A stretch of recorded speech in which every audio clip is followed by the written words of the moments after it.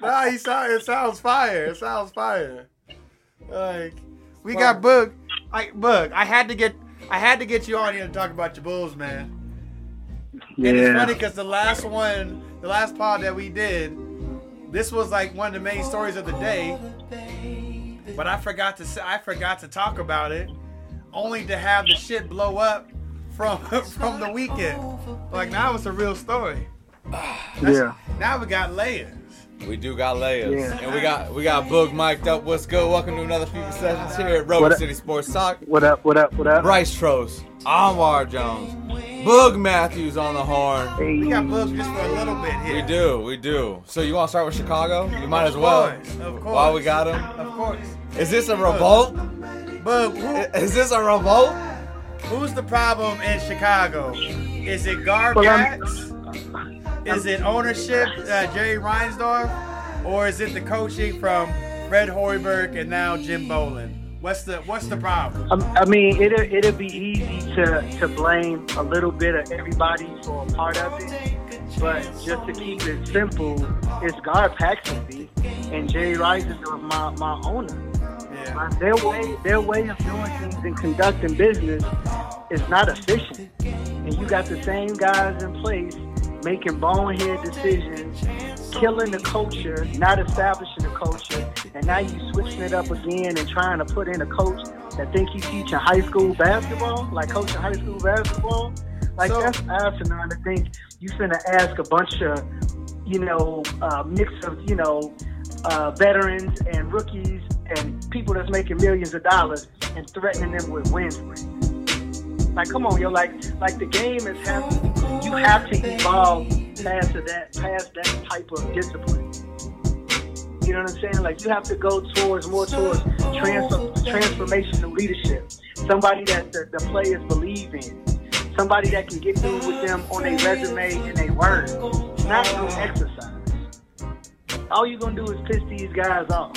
And not only that, but you ain't got the type of guys that's going to listen to that kind of discipline. Everybody keep talking about Pop and how Pop was a hard-nosed guy. Well, guess what? Pop wasn't original. You know what I'm saying? But Pop, you gotta have the respect. You gotta have the respect. You gotta have the cash. And then you also have to have the buy-in of a generational superstar that can set the standard for the rest of the guys. I don't care what they say about Parker and Ginobili. If Tim Duncan was wild and wasn't with the program, Ginobili and Parker wouldn't have been. Everything started with Tim Duncan's willingness to be coached a certain type of way. But ain't nobody allowing themselves to be coached this way no more, except for maybe Giannis. Now look at the difference. Look at the difference. You got Tim. We talk about Tim Duncan here, and then the person who's leading the revolt.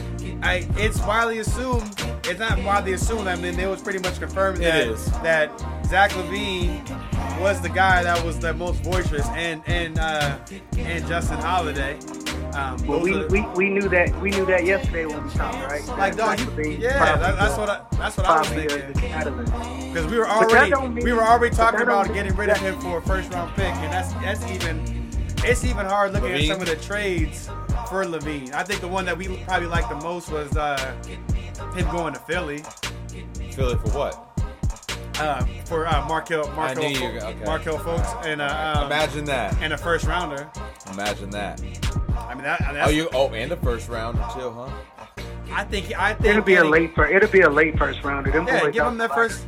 Because I mean, you think if you're adding in LaVine to that squad, you're getting a 20-point scorer off the bench. Yeah. Now, is he going to be personality wise off the bench? He's starting. Redick coming off the bench. Yeah.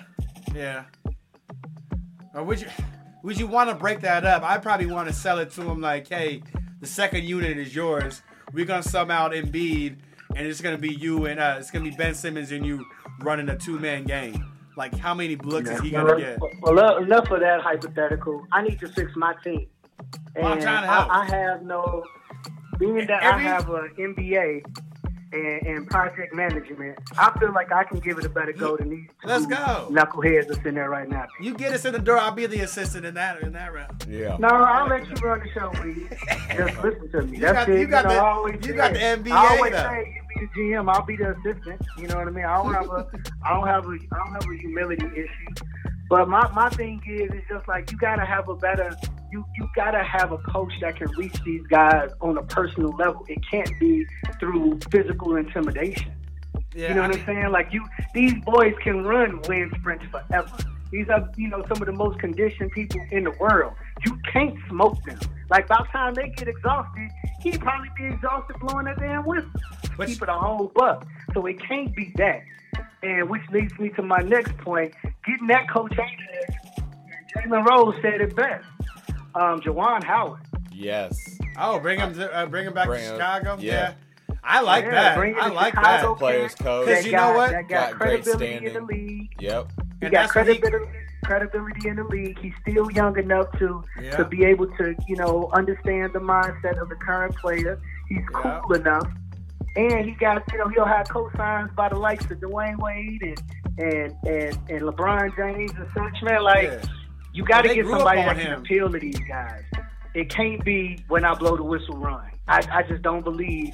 Now, my team ain't need that. You know who else I you know like? What I'm saying? If we got condition issues, we got condition issues. But it ain't going to be done in no practice. You know what I'm saying? Yeah. I think that's just too one-dimensional of an approach for a time like this, when everything is changing. The way they play is changing. The way they prepare is changing. Their mentality is changing. What they think is important is changing. And you're going to bring in somebody that's acting like a drill sergeant, they're going to tell him FOH every time. Yeah. Every time. I think you make a good point because, I was on the notes like when you lose by 56, you don't really have much to say as terms of coaching and what you have to do because y'all just got blown out. So something has to change. And we just fired the coach, so you guys got to buy in after a performance like that. And I can understand them doing like the 2-hour practice, but then doing it multiple times. I mean, I can see where it becomes ridiculous, like to a standpoint. Like it's going to be a gradual change. It's a culture change that you have to establish.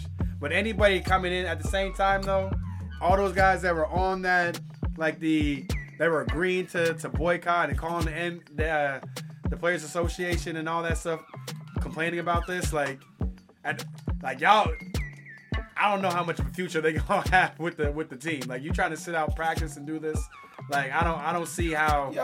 I don't see how you guys have enough. Anybody on that squad does not have the cachet to be sitting out practice. Yeah, calling a boycott to the practice over a 2-hour, like over somebody just doing a longer practice. Like I think that's kind of ridiculous. Well, but it was kind of ridiculous also. And me, I'm not even a player first kind of guy. Like I'm more of an old school kind of team guy. So for me to be taking this stance, just shows the level of frustration with my management. And some of it bleeds into it's management. It ain't even all about Boylan or the practices. I think it's them, the whole picture. Like you abruptly fire a coach that you brought in to play this type of game. His marquee players was out. You know what I'm saying? So okay, fine. You fire him, but then you bring in this hard-nosed guy that's remnant of the guy you just fired. But since he wasn't in the boys' club, then he had to go. You're talking about too many. You're talking about too many coaches. This John Paxson and Gar Forman, they've had way too many reboots. There's too many times that they've been allowed to do a rebuild and bring in a new regime, bring in a new coaching regime, bring in new players, new young players, and all this stuff. Like y'all failed multiple times. It's going on. What 15? Is it 15 years now? Almost 20 years. Like from when like they were the regime after Krause. So that's dating back to 2000. You know what I mean? Wow. So Paxson was first, and then Gar Forman came in shortly thereafter. But for them to have as many opportunities they've had to build a team, like you just hit it on the head. Like how many reboots you get, man? Like Sam, no way there should be no regime in management with that kind of longevity, with that type of infertility ass record. And straight up, like we struck gold in the middle of that process. Shout out to them for selecting Derrick Rose over Michael but Beasley, that saved their job. But, I mean, they were a on couple the way of things out. they did right. They did some things right. But here's the thing: what have you done for me lately? The city And would what's not the have let them outlook not looking take Derrick forward? Rose, right? Would the city have allowed them to take Michael Beasley over Well, Derrick I mean, Rose? how many? Oh no, the city would not have allowed here's that. The thing. Well, hold on, but here's the thing. All I'm saying is they still had to make the right move. And back to me and you having an argument back in the day. You thought Beasley should have went number one. Until I saw Beasley with a SpongeBob backpack. I did too. And then Yeah, I but that was after I they. mean, but you that was saw after they Michaela drafted. State. It was more of a roster construction with what they had. So But for go- the reason- No. Hold on a second. I was on the same page as Anwar. I saw him at K-State, and he looked like he was NBA ready. Yeah, He and did guess look like what? he really did. And not only that, and again, We were comparing him to a left-handed Melo. The rationale for Yeah. you, the rationale for you picking him made sense. It made perfect basketball sense. It's what we needed. Not only did he get busy in college the way he did, he was projected 'Cause to you be able had- to do a similar thing in the league, and that's what we needed on that team. And you had we guards. We had guards. We had Kirk Heinrich and Ben Gordon, Yeah. and then we had Luol Deng. All we needed was a 4 to go with Joakim Noah. Yeah, I mean, Right? he So fit the in logical perfect, thing but- would have been to go with the safe 6'10" guy that's going to potentially put up 20 and 10 on a team that needs a 4. But I tell you, once I Right? saw him with that SpongeBob backpack, it was a wrap for me. But It was a here's the wrap. thing. Here's the thing. Seriously had that in the Regardless of workout. any of I that, seen it. where, regardless of any of that, where are we going forward? In Chicago, we are known to be low. Fam, I've gotten to you with arguments over my management in the past, and I stopped doing that a couple years back. But my team, my city, they still putting up get rid of guard packs, billboards around the city. Fans are funding advertisement to get them out of there. Like, come on, man. Like, it's gotta time. mean something. It's time. Nobody believes in them. You need no more people. free agent around the league trusts them. You know what it's How like? the hell we gonna get a Bug. marquee player Bug. when can't nobody speak well on the management It's- that you going to? It's just what we did with the Lakers, like with Kupchak in there, who had been there for almost 20 years, and Jim Buss. Like, nobody wanted to speak. Nobody wanted to talk to us. Nobody wanted to take any meetings. Like, you developed that reputation. We already know what y'all about. We don't even want to talk to y'all. Y'all still have the same people out here doing the same things, making the same mistakes over and over again. And players know. That's not. You haven't gotten a marquee free agent since Carlos Boozer. Was the last one. And that was the last resort. He literally was number 6 on our list. Yeah. He was number 6 on the list. It was LeBron, D. Wade, Chris Bosh, Joe Johnson, Amari Stoudemire, Carlos Boozer. But it was. I mean, that was even big. You was excited when you got Boozer. Like, that was. I was fake excited. Yeah. You were happy about it. It just didn't work out with Derrick Rose not being a better pick and roll partner with him. Oh, don't get it twisted. I like the acquisition because we needed a player. And we got at the time, was supposed to be an all-star caliber. But it was one of those, damn, man, out of all the players, that's the one we got. Boozer was still an all-star, though. Happy that I got a player, yes, but elated? No, I wasn't elated. I think that was more so of how the Bulls used him. I remember I used to always complain to you, like, Derrick Rose needs to be able to use him more in pick and rolls because it developed like more of like a. I didn't like that about Derrick Rose not being a great facilitator. Yeah, but I also need a player that's gonna come in. Shout out to Derrick Rose being back though. Yes. I need a guy to come in that's gonna figure it out at that point. But that's already passed. Ain't no need of rehashing that. But can we get off yeah, the my Bulls? team. So your original question is, what gotta happen? You gotta fire guard packs. We have to. Yeah, and we gotta that's fire it. Boylan. Boylan is in there. Boylan gotta go. Everybody gotta go. That's got to start at the top. You know who I like as a coach though? Jerry Stackhouse. I'll take Jerry. Jerry Stackhouse, because he did a lot of. And that's He a did- borderline, I just think like we you were need. talking I about. just think that He did a that lot of the whole development regime- for Toronto. He developed like Van Fleet and DeLone Wright and some of these other guys from the come up, like from the G League and all that. And then he wants to knock you out too. So. And then also he got that, like you said the perfect word earlier, that cachet, man, like having it in the reserve. Like, as a player that other players can respect on a personal level. He's what's his name? Like, Brandon Ingram's one of his proteges.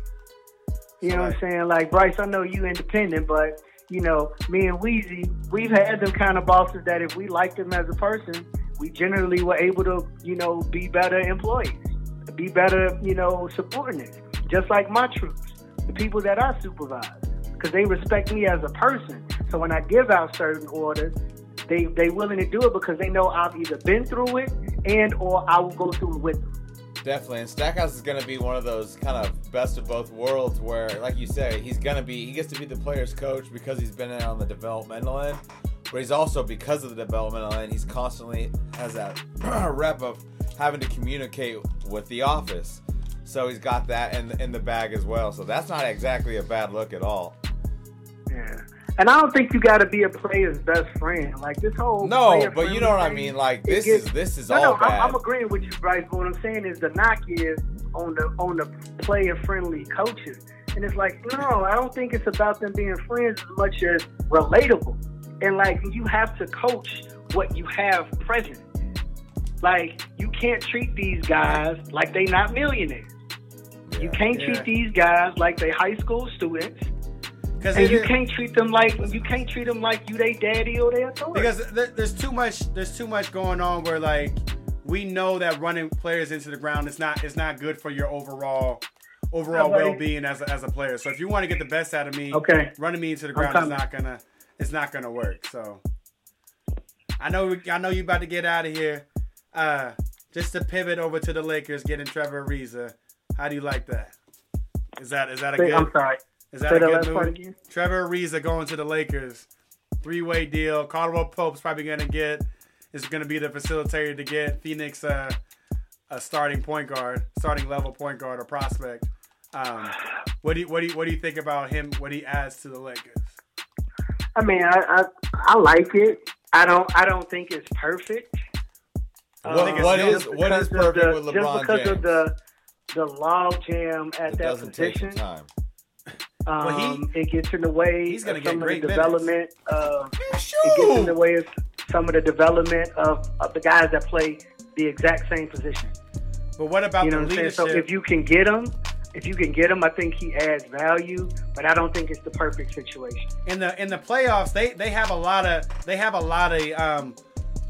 lot of young players on their team, so they need another veteran out there that's been through it, who's won championships, who's been in big playoff series, to kind of to be there come playoff time, because they're gonna be in the